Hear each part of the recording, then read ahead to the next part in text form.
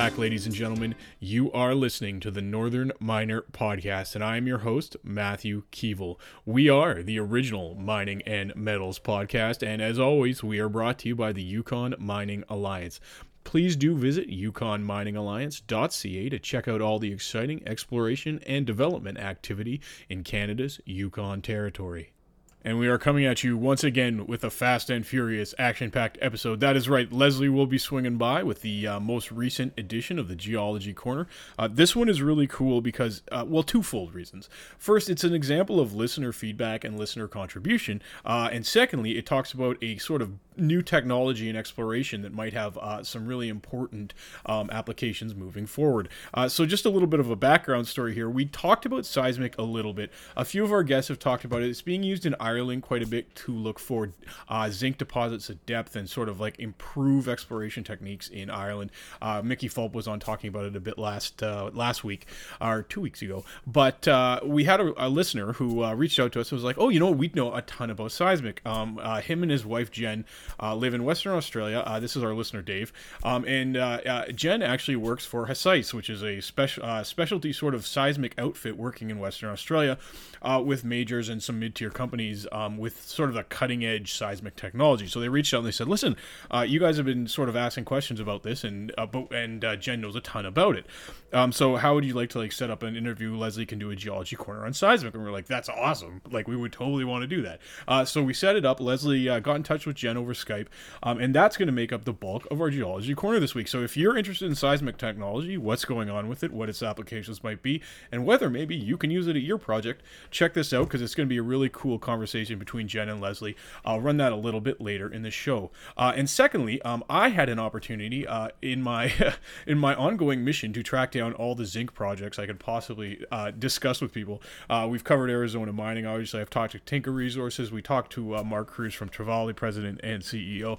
This week, I had a chance to sit down with Vendetta Mining president and CEO Michael Williams to talk about their Pegmont asset, also in Australia. So this is sort of an Australia themed episode, though it was totally not on purpose. It was an accident, but it works out great. Let's pretend I did it on purpose.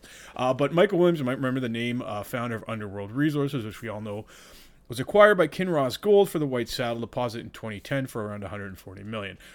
So I am going to run that interview with Michael just in a little bit. First, we'll cover just a touch of macro this week, that's what I should call this segment, a touch of macro. But we're just going to run through a few things in terms of metal prices, some things that are going on out there we're paying attention to. And also, I want to revisit the Van Eck GDXJ rebalance, which is scheduled for about 4 days from now, June 17th. I actually got a really good little primer from Canaccord in terms of the most frequently asked questions about the GDXJ rebalancing. So I'm going to go through that as well. Firstly, we'll just cover a little bit in terms of metal prices and news out there. Firstly, spot gold inched down a little bit this morning to about $1,261 per ounce before bouncing back to about $1,268 per ounce at the time of recording. The drop was largely chalked up to technical selling ahead of the start of the 2-day Federal Open Market Committee meetings, given most investors are staying on the sideline as the feds are talking. A rate hike in the U.S. appears to be a foregone conclusion, said Scotiabank. The market will, however, be looking for clues as to the pace of future rate hikes this year. Speculation is leaning towards dovish given recent weak U.S. economic data. Scotiabank notes that unsurprisingly, the U.S. dollar is treading water as well. Meanwhile, physical gold ETFs were down 14,000 ounces on Monday. Copper was also retreating this morning off a recent high of about $2.65 per pound down to $2.59 per pound, once again being impacted by the uncertainty surrounding the Federal Open Market Committee meetings. Scotiabank notes that short-term uncertainty remains a key theme around copper. Furthermore, after rising slightly for the first time since mid-May, London Metal Exchange copper prices were down about 3.7 thousand tons overnight, while zinc stocks were also down 1.1 thousand tons. So that sort of touches base a little bit on our metals as we sort our way through the typical summer doldrums, as I like to call them. Let's touch base really quickly with the Van Eck GDXJ rebalancing. I had some great emails from listeners after we discussed discussed this briefly last week. The deadline is looming. We are getting predictions of very high volumes as the ETF rebalance deadline creeps nearer. We know it's on that June 17th date. So what I wanted to do is just go through a little bit. I got a note from Canaccord. It was a good note, wherein they had it was called Index Rebalancing 101, or the answers to the most frequently asked questions around index rebalancing.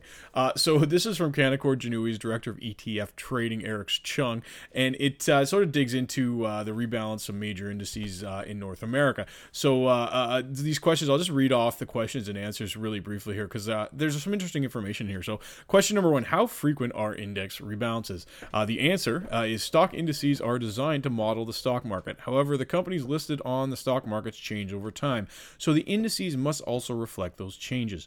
For example, most of the original Dow Jones Industrial Average Index members have changed through M&A activities or have been dissolved, with only General Electric remaining. That's an interesting note. Component rebalances have allowed the index to continue representing a relevant set of companies in the market.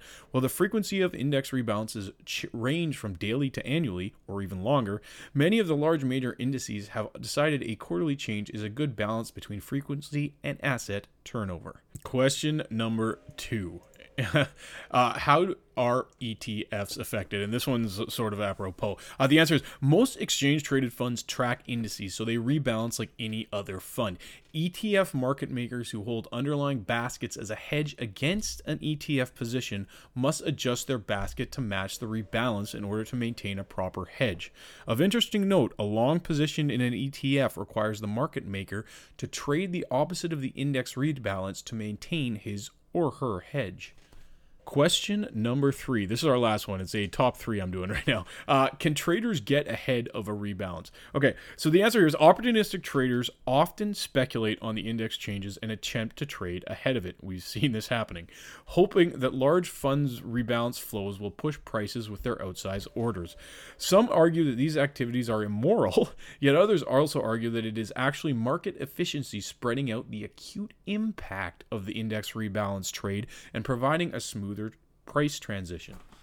In either case, it has evolved into a very crowded game with a lot of risks.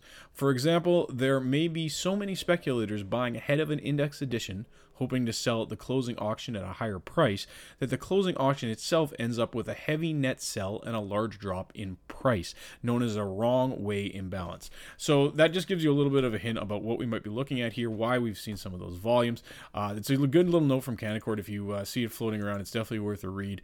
But I just wanted to touch base on that because I did get a lot of feedback on the VanEck stuff last week, and people are really sort of watching that. Even internationally, I got some inquiries from some interesting places around the world. So I wanted to get a little bit more information out there, get that discussion going on, because that's really what we're about, promoting discussion around mining globally. And that's also one of the awesome things that's happening, as mentioned at the Geology Corner this week. We're getting a little bit of listener interactivity, which is awesome. But before we get into that, I'm going to go ahead with the interview I did with Michael Williams of Vendetta Mining. We're going to get into their Pegmont zinc lead project, I should say, in Western Australia. Interestingly enough, they got into this project in 2014. They did release previously a sulfide resource on it that totals about 4.4 million inferred tons, grading 6.51% lead and 2.8% zinc. So they've been working to outline a larger resource there, obviously, and there is one expected relatively shortly. So I had a chance to sit down with Michael and talk a little bit about a 10,000 meter drill program that they are undertaking this year, what they've sort of been up to since picking the property up roughly around three or 4 years ago, and just sort of what it's been like with this sort of resurging zinc market. And I know everyone that's another thing I got really good feedback on is people like to hear about what's going on with the zinc market. So Michael will dig into the TCRC stuff, how he views the zinc window, and how that's applicable to their strategies at Vendetta. So I'll roll this. It starts with a little bit of background on the property, what the company's been up to, where they're looking this year, how they figured out their geological model, which is pretty interesting. I like that bit. And then we finish up with just some commentary on broader zinc markets. So I will run this interview, and then I'll be back after the break to introduce Leslie's Geology Corner with Jen on seismic prospecting.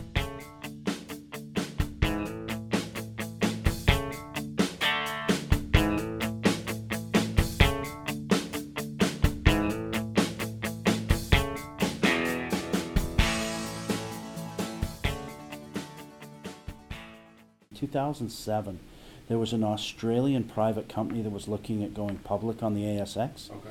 So they came onto the project. They were going to use Pegmont as their main listing property, spent some money privately, and then the financial crisis came and they blew up. Yeah. Peter Volgaris looked at some of the data from their drilling and realized that their two wildcat holes had both hit higher zinc grades than they'd previously seen on the project. Okay. So right away, it was originally thought of as a lead-dominant single-lens ore. But there was kind of two reasons why it sat there. One was historically, guys were mining 15 to 20% lead zinc in the region. This was 9-10% lead zinc, which is kind of where it sits today. And then the infrastructure grew up around that as these other ore bodies went into production. But it was also, as I said, thought of as a single lens lead dominant system, which is what you see closer to surface. The further away you go from the vent, you see more magnetite. Closer is more pyrrhotite. So Peter goes right away, I think this is a Broken Hill style model. Yeah. He goes, there's multiple lenses here, so this thing is bigger than 5 million tons. There was also an academic paper out that said there's no sulfide ore that extends below the mafic dike, the amphibolites. So no one else really, as soon as they hit the amphibolites, they stopped drilling, failing to realize that the ore body certainly continued. Yeah. We used orientated drilling. Yeah. And really, without doing the orientated drilling, I don't think we could have figured this out. This wasn't an easy, it wasn't as easy as we anticipated. We thought it was a flat-lying structure coming in from 2, 3, 4, hopefully 5. Yeah. 5's got some folding in it, and we're hitting, anticlines and synclines. There's enrichment, depletion. It's been tricky. We've got it dialed in now, but you really have to have your geological model down pat, and we've got that. We had a different geological model. We liked Australia because of the infrastructure. That was the other big leg up. I could identify exit strategies in the project that I couldn't elsewhere. I looked at, I'm going to say, close to 50 North American lead zinc opportunities over a 3-year period, and the underlying common denominator was high capex that would make it exceedingly difficult unless you could use $1.10 or $1.20 lead zinc to make it work. We modeled this at 90-cent lead and 95-cent zinc. So we were using current metal prices, so we felt that gave us a little bit of a leg up on the Canadian stories. Having said that, it's an English-speaking country, which helps. It's a common law country, certainly helps. And 3, we're in a mining jurisdiction. So we've got the social side of the equation dealt with. And the Aboriginal claims, this project, all the current resources currently sitting in grandfathered mining leases. So as part of a mine plan, it would expedite the permitting process. You would still need to get your operating permit, but as you on the new ore in Zone 5, we would go through the process. But give you an example, Dugald River, which is the next, I think, big zinc operation, MMG's deposit to the north of us, and that's a $1.5 billion capex. Took them 18 to 24 months to fully permit, including roads and tailings facilities. So what we'll do some additional met in the up in zones 2, 3, and we'll do some pit wall planning up there as well, and we'll do some environmental impact studies. Basically, we want to make the first thing we want to do is make those open pit targets, the economics, look tight. So, we want to be able to demonstrate either to a bank or to a potential suitor that, hey, look, this is your payback period just from these alone. Then you do a small decline down, and then your room and pillar for, the next X amount of years. And then you're upstope. I think we'd start to look at a PEA in Q1, Q2 of next year. The goal this year, we might put out I know we're doing an updated resource. The next one should be fairly straight ahead. And we just, So, we could have an updated resource on Q4 this year, and if not Q1, and then that would lead into a PEA. I mean, it's interesting, A, to just hear what you think about the zinc market, and B, sort of how that's influencing the timelines that you're setting for yourself as far as value creation. Well, look, I always maintain that zinc having a zinc asset is like holding a burning match. It's burning brightly, and it's I think it's been probably the commodity with a light shown on it for the last 24 months. I think that's going to continue at least for the next 24. Predicated on those TCRCs are 50% from last year. They're at historic lows or slightly coming off historic lows. Glencore to me is the elephant in the room with their couple zinc mines they've shuttered. Those aren't coming on stream for at least 6 months, if not longer. The Asian smelters are clamoring for cons, and if you have anything close to resembling a clean concentrate, I think your world's your oyster on that. Now, zinc historically, though, can pull back very quickly, and I think that's where a lot of guys are coming from. It has. So I view it like this. I think this zinc cycle has 2 legs, and we're in the first right now. That first leg is what you're seeing is shortages in supply, and that's due to the mine closures. That's not rocket science. But the elephant, once again, is Glencore and the Chinese. Now, the Chinese, my understanding is they are selling concentrates now. It's tough to keep those guys out of the market. They all, you can argue pollutions. I think the Chinese also, if there's one thing worse than pollution, it's they don't like any insurrection. So if they can get economic drivers, they tend to favor those short term over their long term environmental things. So I expect to see cons coming out of China, but the demand is still good. You're talking infrastructure worldwide, United States, Europe, and Asia. So going forward, but then I think what you'll see is zinc could go. We'll wake up. It's going to be $1.50, and then the next day it's $1.70, and then everyone's saying it's a new paradigm. Once you hear those words, start selling. But it'll pull back. Then it'll pull back over the next 12 months to a sustainable level, and that's the second leg. That's actually the more important leg. Really, is what is it going to end up sustainable? These spikes are beautiful, and that's where the producers, the guys are right. If you miss it, you've missed it. But for companies like us, when that spike happens, we want to be in a position to demonstrate our economics, to a bank, so we could finance it through to production, or maybe to a potential suitor, and you'll get a better premium. But once it starts to pull back, there'll be panic in the zinc market. It's over. It's done. We won't see another zinc market for 10 years. But I think what you will, in fact, see is a higher sustainable price moving forward.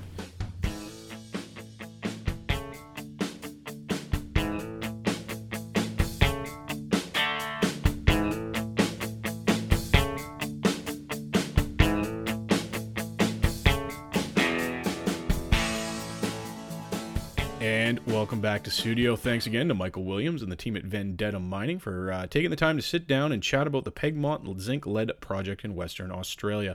Once again, there is a new resource due out there.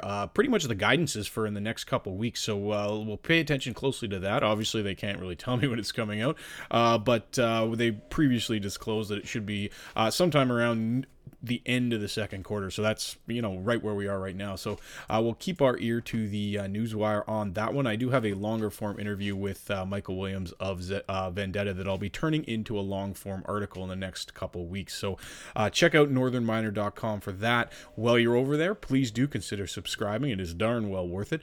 Do grab that dual digital and paper subscription.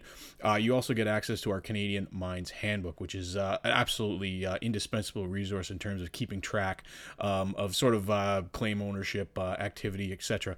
So yeah, do consider that. Also, while I'm on the subject, please do like us on Facebook, follow us on Twitter, check us out on YouTube, and do rate us on iTunes and subscribe because of the strange iTunes-related podcast metrics. But anyways, I've been ranting about that recently. You can probably tell. But now we're moving right along. We got Leslie's special coming up. This is, once again, a deep dive conversation on seismic and its applications in exploration. I'll let Leslie sort of introduce it and get into it with the guests and everything like that. It's a really cool piece. I found it invaluable. Once again, it's a really great story because listeners Dave and Jen, originally from the Sudbury area, Jen really actually worked for Falconbridge doing seismic back in the day. So that sort of lets you know how long the technology's been around. Yeah, so specialists in the field, we have been discussing this a little bit as mentioned on the podcast. So So it's great to get somebody come on who's a specialist in the area that can really nail down the science for us and let us know sort of what's the cutting edge activity going on in terms of seismic. So I'll let Leslie take it away. I'll come back after the break just to wrap up the show.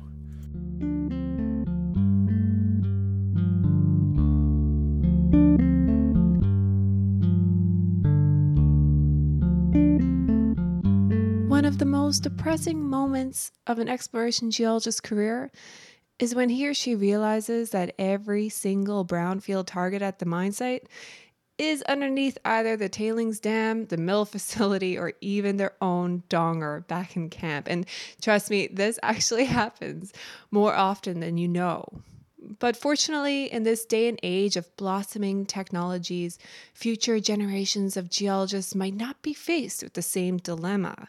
So for this week's edition of the Northern Miners Geology Corner, we're going to investigate how some companies have taken the age-old seismic technology from the oil and gas industry and spun it into something, one of the hottest new exploration techniques for mineral deposits today.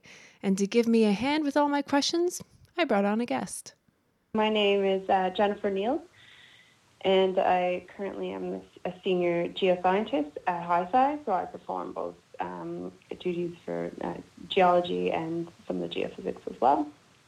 Jennifer, who is a Canadian geologist by trade, is calling in from Perth, Australia, where HiSci has its main headquarters. So she joined the company a few years ago, super eager to learn about the new technology. And from what she tells me, she's not the only one who's interested, obviously, because seismic surveys for hard rock exploration is quickly building momentum. And HiSci, is being the leader in conducting and interpreting these surveys, are at the forefront of the budding market. I think it has a lot to do with word of mouth. So we have these fantastic partners, such as Northern Star. We've got Anglo Gold, Evolution Mining. These companies are talking more and more about 3D seismic work that we've done. So it's early days, back in 2009.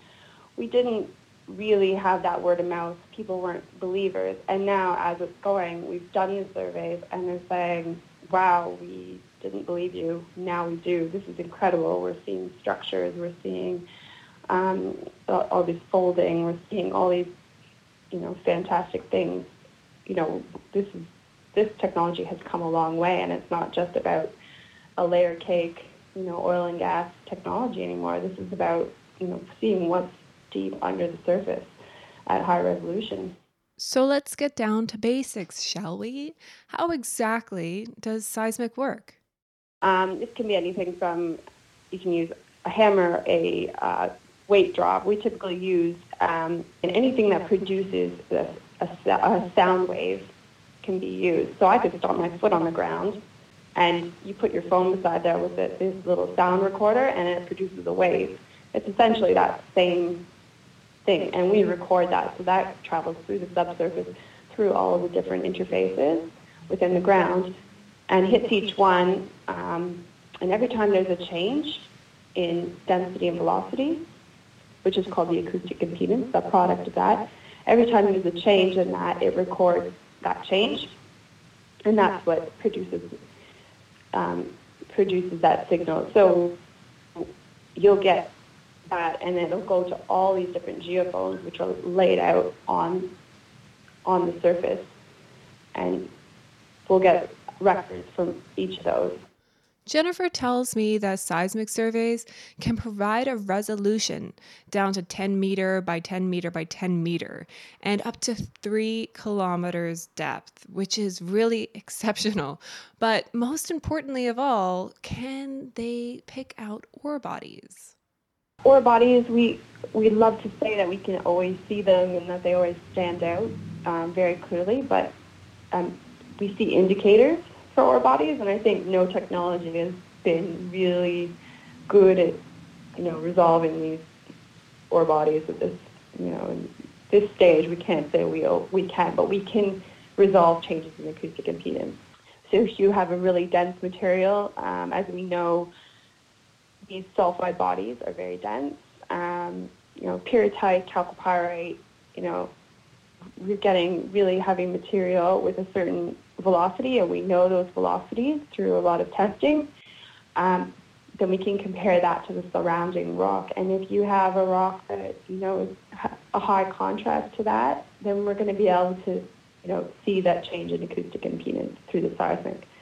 So we like to say we can't directly, can't get direct indications of where an ore body is, but, through changes of acoustic impedance, you can see, it's not impossible to see an ore body depending on the contrast of the surrounding material. And that's what all geophysics deals with. It's all about contrast. If all the material is the same velocity and the same density, it's never going to happen. But if it were all the same velocity and density, you're not going to see anything in the seismic.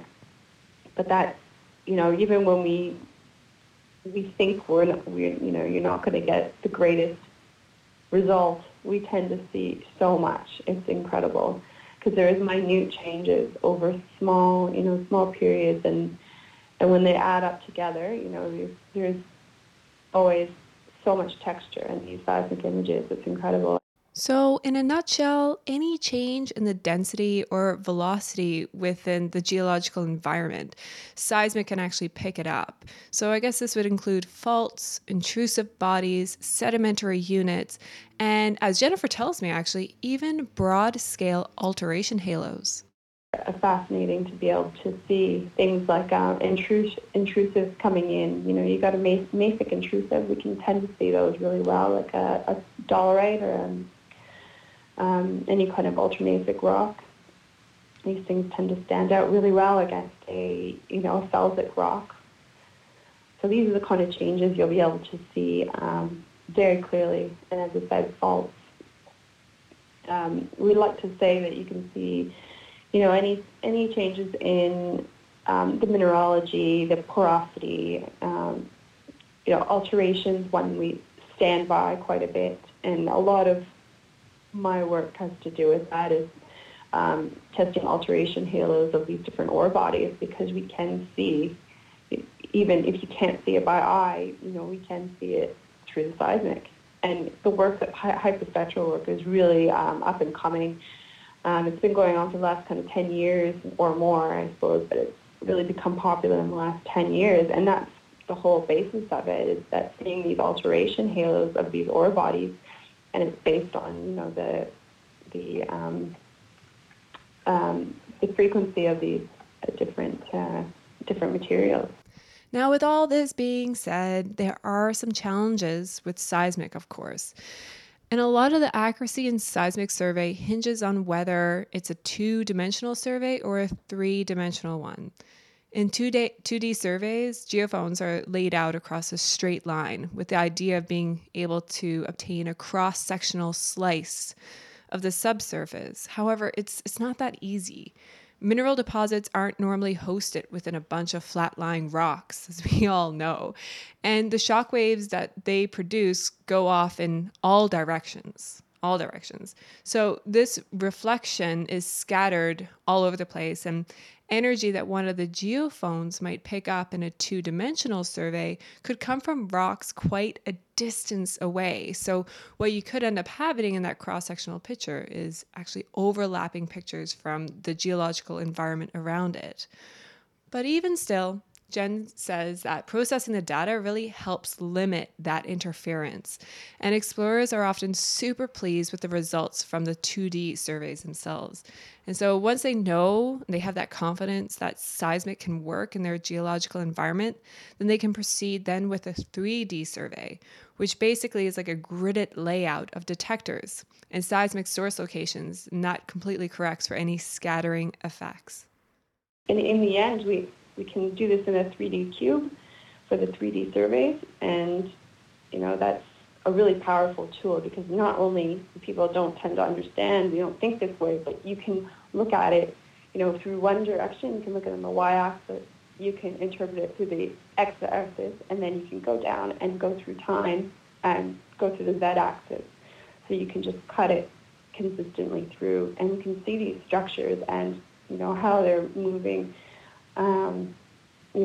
where they're going, and the orientation, and suddenly everything's becoming really clear. some of these companies can follow their ore bodies and trace them down, not only through, X and Y, but now they can trace them down through depth, now up to kilometers depth through the 3D survey. So it's a pretty powerful technology. Depending on the scale of the survey, a 2D seismic survey can take apparently less than a week to complete, whereas a 3D survey can take over a month.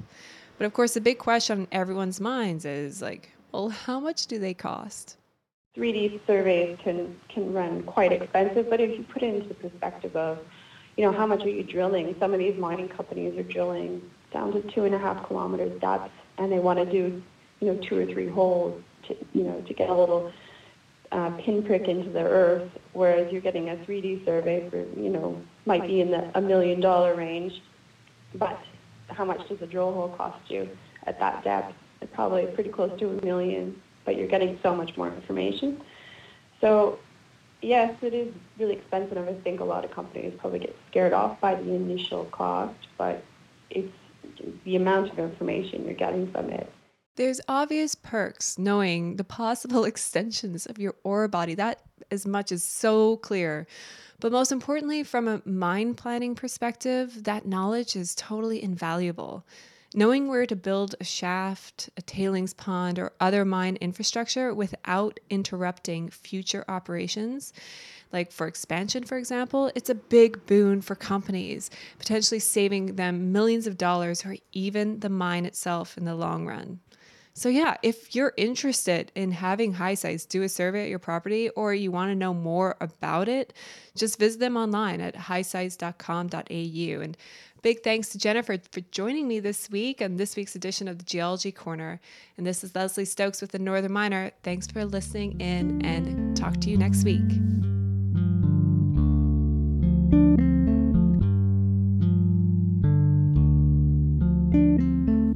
Welcome back to studio. Thanks again to Leslie and Jen for sitting down and talking about seismic. That was awesome. I'm glad we got some really concrete information on the technology, because we've sort of been hearing about it on the periphery and its usage and things like that, but to really get somebody on who was involved in its use is really awesome, and something we really pride ourselves on at the Northern Miner podcast. We try to get the inside scoop for you on whatever we happen to be talking about this week. So thanks again to Leslie for doing that interview. It's great. And if any listeners do have any connections or comments on issues we're talking about on the show, please do reach out to one or both of us, and we'll always look towards perhaps setting up an interview or a meeting with somebody just to really get the bare bones and nuts and bolts of the story correct, and we love doing that, so please don't hesitate to reach out. We don't bite, I promise. But that's slowly coming to the end of the show here. One thing I wanted to mention for our sponsor, the Yukon Mining Alliance, a little bit of good news came out last week in terms of Goldcorp at the Coffee Deposit in the Yukon, which they bought off Kaminak last year for in excess of $500 million in cash and shares. Goldcorp has filed documents in March that became public last week. CBC actually picked up this story along with a series of other outlets. That sort of outlined their plans for coffee. They said they're at least 4 years away from production.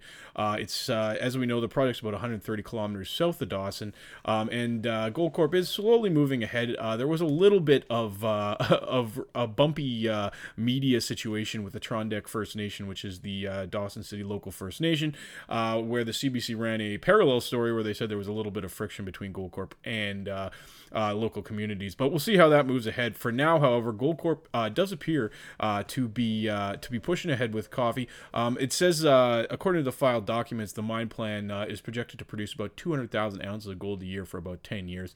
So it'll be interesting to see as that moves ahead, sort of how the drilling turns out, whether coffee continues to grow, and how Goldcorp plans to develop it. So it'll be interesting to see, but some good news that they're moving ahead with some of the regulatory filings.